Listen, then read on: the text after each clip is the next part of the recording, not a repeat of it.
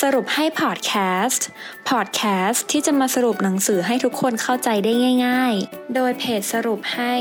เพราะเราตั้งใจทำให้ง่ายสวัสดีค่ะยินดีต้อนรับเข้าสู่สรุปให้พอดแคสต์นะคะสำหรับพอดแคสต์ในตอนนี้มิ้นจะมาสรุปหนังสือที่ชื่อว่าช้าให้ชนะท่ามกลางวิถีชีวิตที่เร่งรีบวุ่นวายในปัจจุบันคุณอาจคิดว่าคนที่ก้าวไปข้างหน้าอย่างรวดเร็วจะถึงเส้นชัยก่อนแต่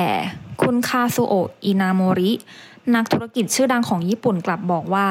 นั่นเป็นความเข้าใจที่ผิดเพราะจริงๆแล้วยิ่งช้าลงมากเท่าไหร่ก็ยิ่งมีโอกาสประสบความสำเร็จมากเท่านั้นหนังสือเล่มนี้จะแนะนำหลักการทำธุรกิจและการใช้ชีวิตที่อยู่คู่กับสังคมญี่ปุ่นมานานนับร้อยปีด้วยหลักการอันเรียบง่ายเหล่านี้เปลี่ยนคนธรรมดาอย่างเขาให้กลายเป็นนักธุรกิจที่มีชื่อเสียงที่สุดของญี่ปุ่นหลักการเหล่านี้ทำให้บริษัท2แห่งของเขาเติบโตจนกลายเป็นบริษัทยักษ์ใหญ่ของญี่ปุ่นหลักการเหล่านี้ช่วยให้เขากอบกู้สายการบินเจแปนแอร์ไลน์ที่ล้มละลายให้กลับมาผงาดอีกครั้งในเวลาไม่ถึง2ปีในเมื่อการก้าวเร็วๆไม่ได้รับประกันว่าจะถึงเส้นชัยอย่างที่คิดจะไม่ดีกว่าหรือถ้าลองก้าวให้ช้าลงมาหน่อยแต่รับประกันว่าจะถึงเส้นชัยอย่างแน่นอนความช้าในที่นี้ที่คนคาซุโอะหมายถึงไม่ได้การทำงานที่ช้าเชื่องช้าเป็นสล็อตนะคะแต่ช้าในที่นี้เป็นการช้าที่เกิดจากความสงบในตัวตนให้เราเห็นในความชัดเจนของปัญหาเพื่อที่จะลงมือแก้ไขได้อย่างรวดเร็วเรียนรู้ที่จะช้าเพื่อที่จะไม่ตื่นตระหนกเมื่อเราเผชิญกับสิ่งที่ดูซับซ้อนเราต้องพยายามแยกแยะส่วนประกอบแต่ละอย่างออกจากกันจนกว่าสิ่งนั้นจะดูเรียบง่ายที่สุดเท่าที่เป็นไปได้นี่คือกฎแห่งชีวิตที่นำมาปรับใช้กับธุรกิจได้เช่นกันค่ะสำหรับในตอนนี้นะคะมิ้นจะขอสรุป2หลักการจากหนังสือเล่มนี้ให้ทุกคนฟังได้แก่หลักการในการใช้ชีวิตและหลักการในการทำธุรกิจค่ะหลักการในการใช้ชีวิตนะคะคุณคาซุโอะได้เขียนสมการที่ว่าผลลัพธ์ของชีวิตและการทำงานเท่ากับทัศนคติคูณความสามารถคูณความพยายามทัศนคติมีค่าตั้งแต่-100 ถึง 100ความสามารถมีค่าตั้งแต่0 ถึง 100ความพยายามมีค่าตั้งแต่0 ถึง 100ทัศนคตินะคะเป็นปัจจัยที่สำคัญที่สุดในการกำหนดชีวิตของเราทุกคนหมายถึงว่า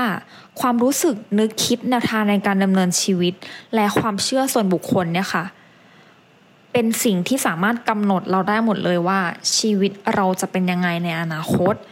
เราคิดยังไงเราก็ได้อย่างนั้นมันเหมือนกฎจักรวาลที่ทุกคนอาจจะเคยได้ยินนะคะบางคนอาจจะรู้สึกต่อต้านหรือรู้สึกว่าเฉยๆกับกฎนี้รู้สึกว่ามันเลอะเทอะแต่ว่าจริงๆเราไม่จำเป็นต้องไปเชื่อหรืองมงายขนาดนั้นเราทำที่พอดีซึ่งหลักการในการทำกฎแรงดึงดูดอะไรพวกเนี้ยค่ะคือการที่เราเชื่อว่า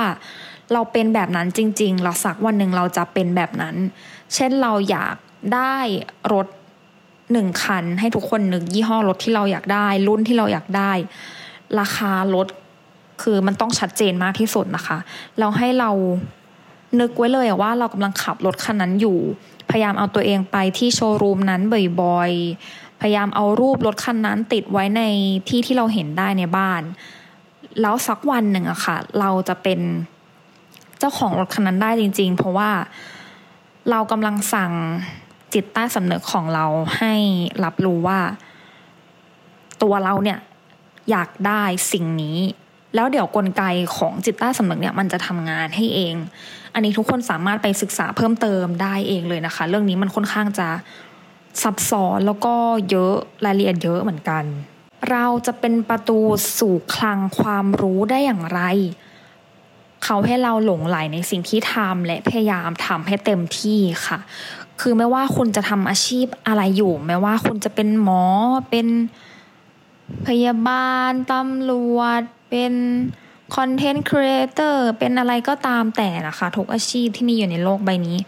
ให้คุณทำให้ดีที่สุดให้เราเป็นคนที่เก่งที่สุดในสายงานนั้นให้ได้ทำเต็มที่ที่สุดอย่าทำไปวันๆทำเพื่อเสร็จแต่ให้ทำสำเร็จค่ะ ต่อไปนะคะจะเป็นหลักการในการทำธุรกิจค่ะหลักการในการทำธุรกิจเนี่ยจะมี1ประโยคหลักเลยที่เป็นหลักการในการทำธุรกิจนั่นก็คือการทำธุรกิจคือการให้ค่ะการทำธุรกิจให้ประสบความสำเร็จต้องอาศัยหัวใจที่เปี่ยมไปด้วยความเห็นอกเห็นใจต่อเพื่อนมนุษย์และโลกใบนี้การทำประโยชน์ให้ผู้อื่นคือการเริ่มต้นของการทำธุรกิจนั่นเอง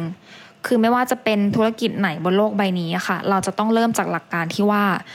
เราจะแก้ปัญหาให้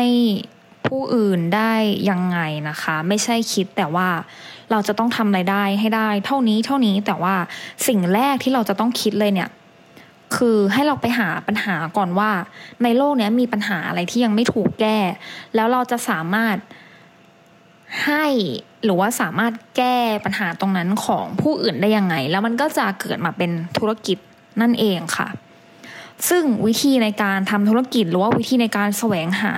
ผลกำไรจะต้องตั้งอยู่บนความซื่อสัตย์ด้วยนะคะ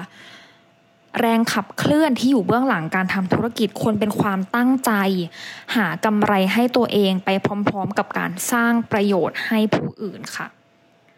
อันนี้เป็นหลักการที่ทุกคนจะต้องตระหนักไว้เสมอนะคะจริงๆไม่จำเป็นจะต้องเป็นเกี่ยวกับเรื่องธุรกิจอย่างเดียวก็ได้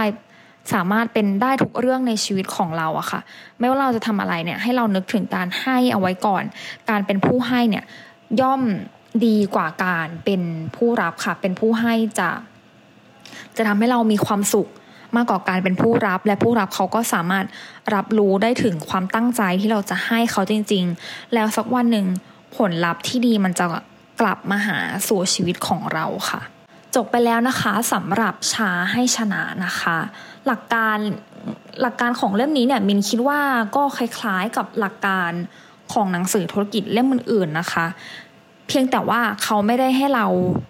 รีบเร่งแต่ว่าเขาให้เราค่อยๆทำค่อยๆไปเรื่อยๆค่อยๆช้า